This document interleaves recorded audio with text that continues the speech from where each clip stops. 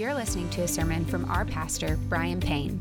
We would love to have you worship God with us this Sunday at 10:45 in the morning and at 6 o'clock in the evening as we make, nurture, and equip disciples of Jesus Christ in Auburn and throughout the world. If you turn your Bible to Luke chapter 11, this is the beginning of prayer week. So we're going to look at a text this morning, one of the great chapters and sections on prayer. And I want to thank you for your giving to Lottie Moon. These videos remind us that these are real people with very real ministries on the ground in places that need the gospel. And you have given $250,000 thus far. We'll still be taken up for another month. But I am so grateful for you because 100% of that money, none of it goes to administrative cost. None of it comes to us. It goes straight to the missionaries on the ground so that they can continue their ministry to peoples who do not have access to the gospel as we do. And so thank you very much for that. So we're going to be looking at verses 5 to 13 this morning. But for context, and we looked at this last January, verses 1 to 4, let us read Luke 11, 1 to 4. Now Jesus was praying in a certain place, and when he finished, one of his disciples said to him, "Lord, teach us to pray, as John taught his disciples." And he said to them, "When you pray, say, 'Father, hallowed be your name. Your kingdom come. Give us each day our daily bread, and forgive us our sins, for we ourselves forgive everyone who is indebted to us, and lead us not into temptation.'" Let's pray. Father, we pray, hallowed be your name indeed this morning. Your kingdom come. We pray, Lord, that this passage, verses 5 to 13, would meet each one of us according to our need.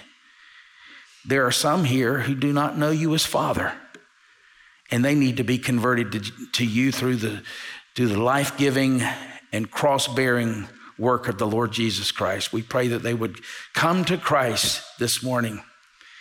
Others, Lord, know you as Father, but they don't know you as well as they could if their prayer lives were more fervent.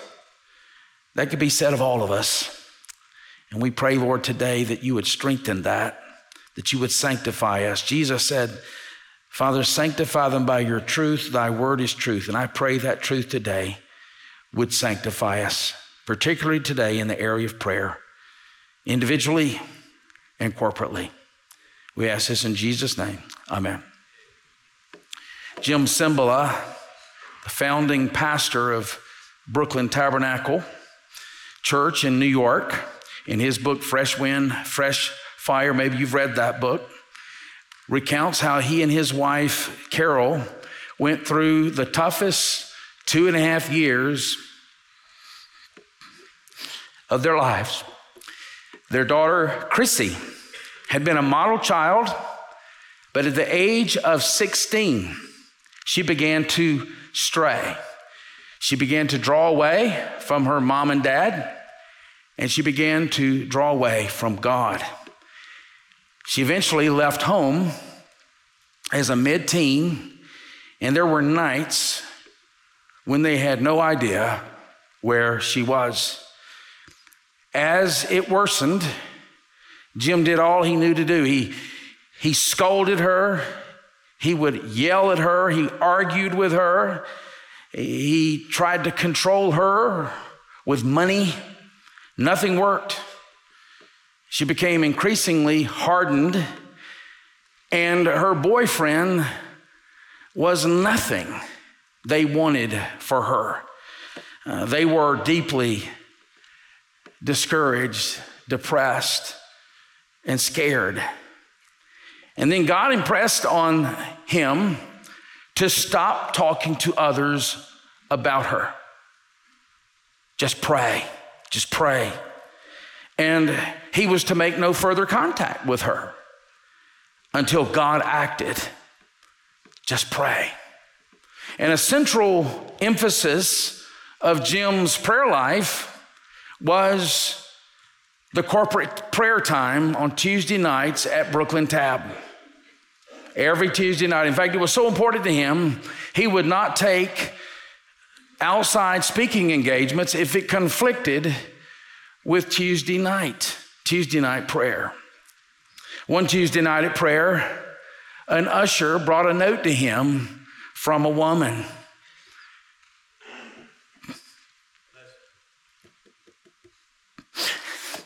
A woman had written, "Pastor Zimbala, I feel impressed that we should stop the meeting and I'll pray for your daughter." At first he was reluctant because he didn't want to make the prayer meeting about him and his family, but he decided to pick up the mic and tell the church about his situation. He said, "The truth of the matter, although I haven't talked much about it, my daughter is very far from God these days. She thinks up is down and down is up. Dark is light and light is dark. But I know God can break through to her. And so I'm going to ask Pastor Bugstaff to lead us in praying for Chrissy. Let's all join hands across the sanctuary." And Zimbala says that what happened next in that prayer group turned into a labor room. There arose a groaning and a sense of desperation from the prayers. And when he got home, here's what he told Carol: "It's over with Chrissy. You would have had to have been there tonight. I tell you,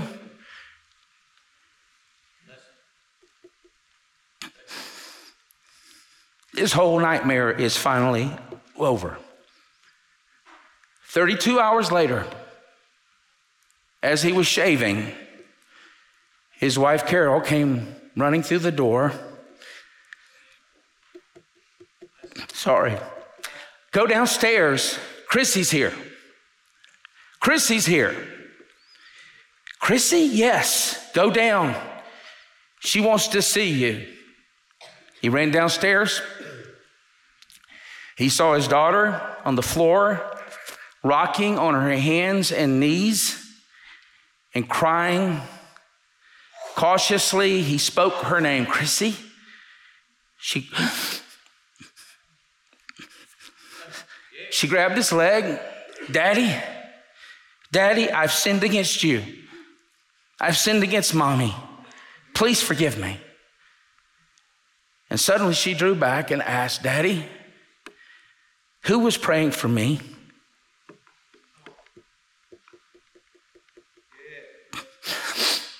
"What do you mean, Chrissy?" "On Tuesday night, Daddy.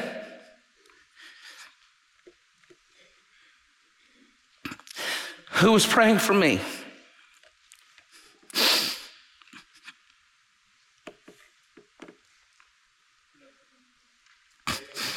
Sorry. In the middle of the night,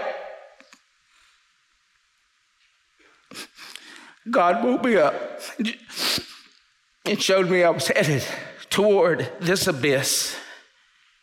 There was no bottom to it. It scared me to death. I was so frightened. I realized how hard I've been, how wrong, how rebellious. Daddy, tell the truth. Who was praying for me on Tuesday night? He said, I looked into her bloodshot eyes and I recognized I had my daughter back.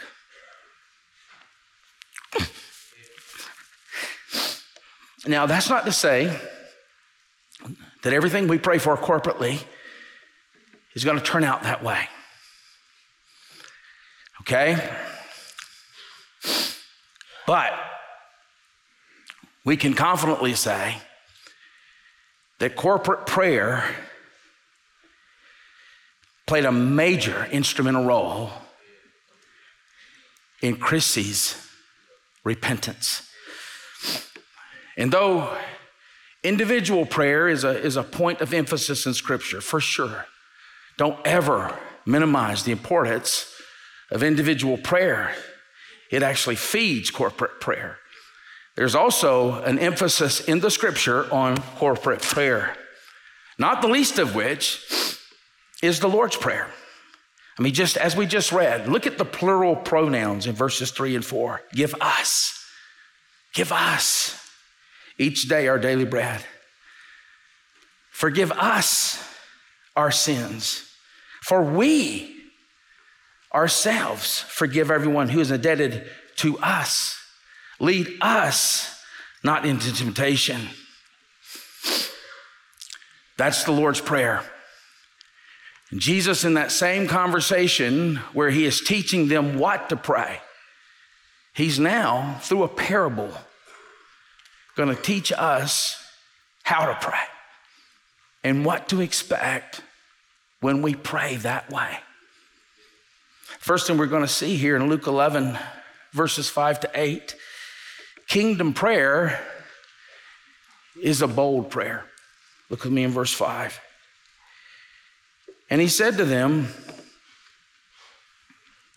which of you has a friend who has a friend will go to him at midnight and say to him, friend, lend me 3 loaves, for a friend of mine has arrived on a journey and I have nothing to set before him. And he will answer from within, do not bother me, the door is now shut, and my children are with me in bed. I cannot get up and give you anything. I tell you, though he will not get up and give him anything because he is his friend, yet because of his impudence, that is, his persistence, his audacious persistence, okay? Because of his impudence, he will rise and give him whatever he needs. Now, let me first begin here by noting that the pronoun here, you, is plural. Just as he played using plural pronouns in the Lord's Prayer, here he is using plural pronouns. So the emphasis is on corporate prayer. We tend to individualize it, but the emphasis here is on corporate prayer. We usually run the exhortations in Scripture to pray through our grid of Western individualism. Of course, it does apply individually. And yet, there are many New Testament texts that emphasize the corporate nature of prayer. So, for instance, in Romans chapter 12, verse 12, it says, Paul says to be constant in prayer. That's a plural verb. And so as we approach this text, yes, it can and it should be applied at the individual level. But the emphasis is on corporate prayer. After all, a man approaches his sleeping friend on behalf of another. And the problem here reflects the culture at that time. In first century Palestine, food was not as available as it is today. I was just told this weekend that on a weekend night, you can drive by the cookout at 2 a.m, and the cars are wrapped around the restaurant. Food is available anytime you want it in Auburn, not in first century Palestine. Additionally, there was a cultural expectation to play a good host, to be a good host. And so the host here has a problem. He has a late night friend, a late night visitor, and he has no food, and he needs that food in order to be a good host to his friend. So the man with the visitor has a choice. He can go boldly to his friend who's in bed but has bread, or he can be a bad host. If he decides to call on his neighbor who's in bed, then that neighbor who's in bed has a cultural obligation to be a host to him, to get out of bed and respond. Now, we need to be careful here, and as with all parables, if you press the details of the parable, oftentimes you'll end up with bad theology. Jesus is not saying in any way, this is a lesser to greater argument, that God is annoyed when we wake him up, or that his arm has to be twisted. That's not what he's saying. Again, this is a lesser to greater argument. In fact, the psalmist in Psalm 121, verse 4 says, "The Lord will neither slumber nor sleep." In fact, he loves to meet our needs. Psalm 5, verse 12, "For you bless the righteous, O Lord. You cover him with favor as with a shield." The point that Jesus is making here in this parable is that if a frustrated, impatient friend responds to boldness, you can be bold with your gracious God and friend. That's the point, lesser to greater. And this parable also shows us that awareness of need is what drives this kind of prayer. Awareness of need. And remember, this entire conversation was prompted by a disciple asking Jesus, "Teach us how to pray." And the reason they asked Jesus to teach them how to pray is because they have observed for years now that Jesus lived his life in prayer. Even in Luke, it tells us, for instance, in Luke chapter 6, that he stayed up all night in prayer. All night he continued in prayer to God. Jesus was the most dependent man who ever lived.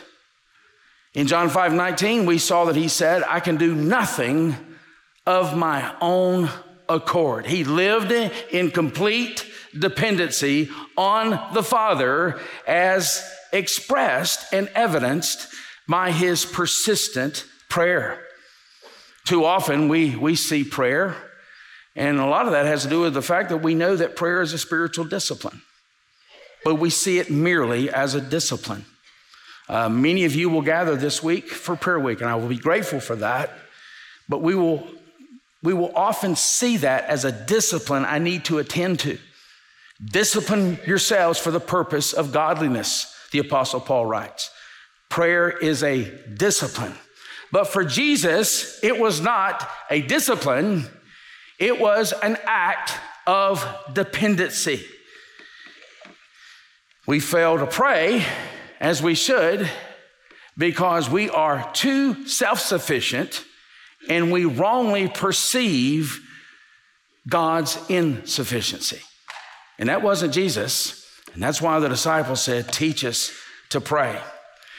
And it's in understanding how destitute, how weak, how needy and dependent we really are, and how sufficient and good God really is, that animates what Jesus calls here impudence. Maybe your translation reads persistence, but it's more than persistence. It's an audacious persistence. And notice, I love this in verse 8. Because of his impudence, because of his audacious persistence, his boldness, he, that is the man asleep, and we know God doesn't sleep, this is a lesser to greater argument, he will rise and give. I love that. Does that not strengthen your resolve to pray? He will rise and give. I've got those in brackets. Rise and give. That's what we need from our God and friend. That is Jesus' promise. That's why when God's people pray with impudence, with audacious boldness and persistence, God's name is at stake. I say that because that's the promise Jesus is making. The way God, our friend in this particular part of the parable, takes care of his children, takes care of his friends, is a witness to a lost and dying world that he is worthy of being trusted. He is worthy. Now, why do we have to persist? Why do we have to be bold and persist that way? Well, persistence in prayer is not an attempt to change a tight-fisted God's mind. That's not the purpose of persistent prayer. But oftentimes, it's to get ourselves in the place spiritually where he can trust us with his answer. Brings us to the second part of this passage. Kingdom prayer, yes, is bold prayer, and all of this is related. Kingdom prayer is persistent prayer. Verse 9. And I tell you, ask, and it will be given to you. Seek, and you will find. Knock, and it will be open to you. And then, just in case you missed it, and he does this for emphasis, he repeats himself in a different way. For everyone who asks receives, and the one who seeks finds, and the one who knocks, it will be opened. All three verbs are continuous, okay? You don't just knock one time, all right? You don't just seek one day, all right? You don't just ask one time. The verbs are continuous. In other words, he's saying, don't come to God at midnight. You can come to God at midnight, but stay before his face. As the reformers called it, coram Deo, before the face of God. Always be asking, keep seeking, keep knocking. We continue to knock at the door of our Father's house, which happens to be a castle, because he's the king. And he can answer us according to our need. And note how this prayer is fulfilled when we do this. Ask is followed by given. Seek is followed by find. Knock is followed by opened. Now, in this day of health, wealth, and prosperity preaching that is rampant throughout the world, is this a blank check? No. It's already been qualified by verses 2 to 4. Don't take this passage out of context. When we ask that God's name be hallowed as the fundamental motivation of our prayers, when we ask that God's kingdom come, which is the saving reign of his King, Jesus Christ, over a lost and dying world, when that is the fundamental motivations of our prayers, then we have the hope of his fulfilling our request. And now he's going to illustrate that in the final part of this passage. Kingdom prayer is bold prayer, it's persistent prayer, it's also fruitful prayer. Verse 11. Now he's going to change the metaphor from friend to father. That's a pretty good deal. We have a friend in our Heavenly Father. Now, let me just say this. He's not a father to every person. The assumption here is that you have bowed the knee to his provision for your sin in Jesus Christ, the Lord and Savior, okay? This is someone who has been adopted into God's kingdom by grace, by repenting of their sin, humbling themselves, and receiving God's gift in the Son, who lived the life you and I could never live and died the death that you and I deserve and was raised for our justification, okay? That's who he's speaking to here. This is a promise to those who can call God Father because of Jesus Christ, their Savior. And notice, he says, what father among you, if his son asks for a fish, will instead of a fish give him a serpent? Or if he asks for an egg, will give him a scorpion? So he uses two images here. What father would give a lesser gift to his son, to his daughter for that matter? And rest assured, every father here would agree that nothing blesses you more than to bless your children. Okay? And God wants us to understand that he delights in blessing his sons and daughters more even than earthly fathers. All right? We're going to see that here in just a moment. Richard Phillips, in his book, Turning Your World Upside Down, he tells what apparently is a true story of a man who had this great financial need. And so he goes to Alexander the Great, who directs him to his royal treasurer, and he tells the treasurer, give him what he wants and he needs.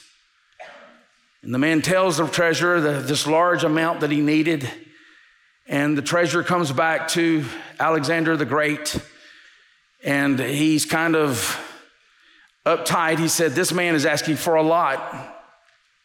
And Alexander responded, he has treated me as a king in asking, and so I shall be as a king to him in giving. Amen. And that application, that illustration rather, illustrates the promise that Jesus is giving us here at the end of this parable. Look with me in verse 13. If you then, who are evil. Now, who is he speaking to? He's speaking to the disciples. He's speaking to followers of Christ. All right? If you then, being evil, know how to give good gifts to your children, how much more will the Heavenly Father give the Holy Spirit to those who ask him? It's unimaginable that men would give, that fathers would give evil gifts to their children. No, fathers give good gifts, even though Jesus says they are evil. Now don't miss this. Even when he's talking to disciples and he's speaking of the good that fathers do, Jesus is mindful that in comparison to a holy and righteous God, they are evil. Innate human sinfulness is for Jesus a given. And Jesus isn't even talking about an absentee dad here. He's talking about fathers who are all in on their sons and daughters, who seek to bless their sons and daughters. This is a dad who's present, but the Bible depicts all mankind as falling short of the glory of God. And so in that regard, we are evil in comparison to infinite holiness. I mean, think about a great athlete. Let's just say Michael Jordan. And if Michael Jordan and I were to stand on the seashore and we were pointed towards Europe, which one has a better shot of jumping over the Atlantic? Well, he'd probably get a little closer to Europe than me, but not a whole lot closer in comparison to the Gulf, okay? Some people are more moral than other people, but in comparison to an infinitely holy and righteous God, Jesus can say rightly, we are evil. And here is Jesus' argument. If a sinful father provides his children with nothing but good things, how much more will the good and holy and righteous and heavenly Father, who is free from evil, give his children that which is good? In other words, if A is true, verses 11 and 12, then how much more B, verse 13? And this good is not left in general terms. We may not like in our flesh what he says here, but this is good news. Here's what he says. He will give the Holy Spirit. Now, this is kind of a twist, because up to now in this conversation on prayer, Jesus has not even mentioned the Holy Spirit.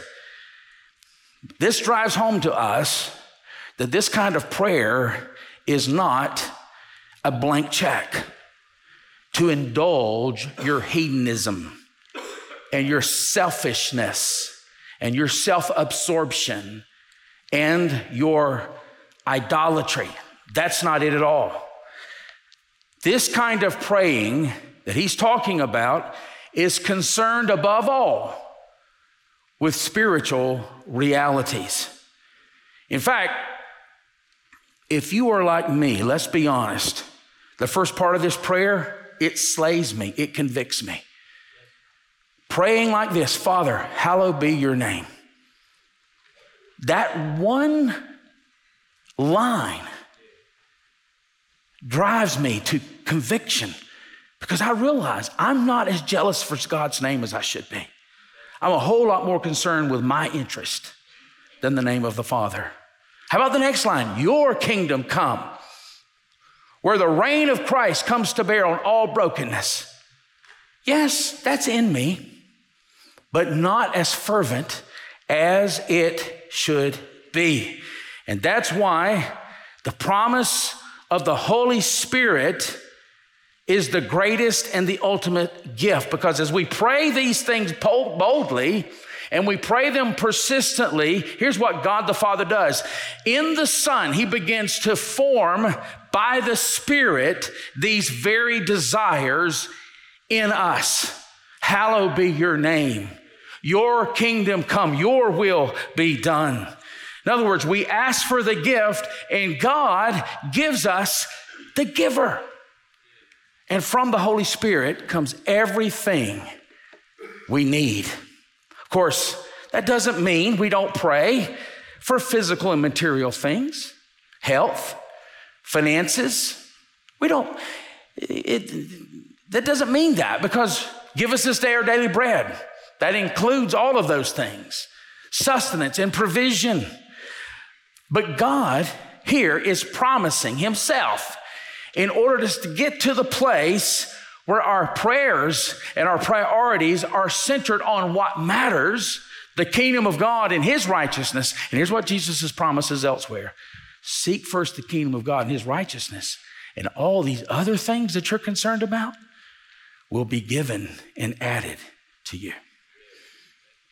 And what Jesus is promising by giving us the Spirit when we pray in this way is a transformation of our priorities and our desires.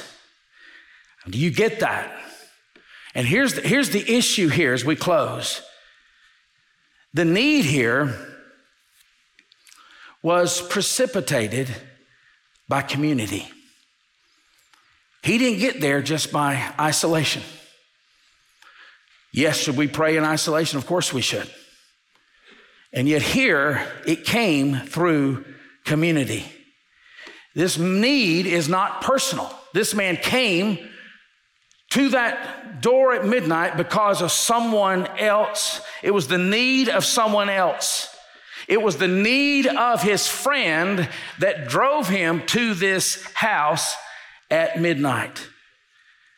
And here's the thing. Without that need, which was precipitated by community, his door knocking doesn't happen. Do you see that? It took community to get him to the place to knock on that door. There's so many benefits to individual prayer. This is one of the benefits of community and corporate prayer. Community life grows our prayer lives. Let's close with this thought from A.C. Dixon. And as we come into our prayer week, and I want you to know, I do not want anyone to feel guilty if they can't be here on prayer week. Some of you just can't do it logistically. And we understand that. My goodness. It just can't happen for some of you. But if you can, I want you to hear this thought from A.C. Dixon. When we depend upon organization, we get what organizations can do. When we depend upon education, we get what education can do. When we depend upon man, we get what man can do. But when we depend upon prayer, we get what God can do. Now, with Jim Cymbala's church and their prayers at the instrumental level, they got what God can do. Because only God can change a rebel's heart. And Lakeview for decades have gotten what God can do, because I would say Lakeview is a praying church. But my desire is that we grow in our prayer, that we grow in our dependency, and we will see increasingly more of what God can do. As Adam and the musicians come forward, I said earlier, this is a prayer for those who can call God Father through the Son of God, the Lord Jesus Christ. This passage, though, remember, is situated in a larger book that's called the Gospel of Luke. Why is it called the Gospel of Luke? Because every narrative in some way is intended to show us why we need a Messiah who doesn't just model things for us like prayer. We need a Messiah that will be crucified and raised from the grave. And the reality is, until you come to him, the Father, through this one who was crucified and raised from the grave, you have no access to God for prayer. And so we want to give you an opportunity this morning. We're going to have pastors standing here at the end of the aisles. Maybe you realize I cannot call him Father, and that's evidenced by the fact that I don't pray. I don't pray unless I'm in an emergency, but I don't ask, I don't knock, I don't seek, as Jesus has said here. But I want to get to that place. It starts by coming to the Son of God in repentance and faith. Thanks for worshiping with us today. If you felt the Lord leading you to respond today, whether that was to receive Christ for the first time, or to take your next step in baptism, or if you have a prayer request, we want to start that conversation with you. Visit lakeviewbaptist.org/contact to get in touch with one of our pastors. And as always, you can stay connected with us through our social media and website.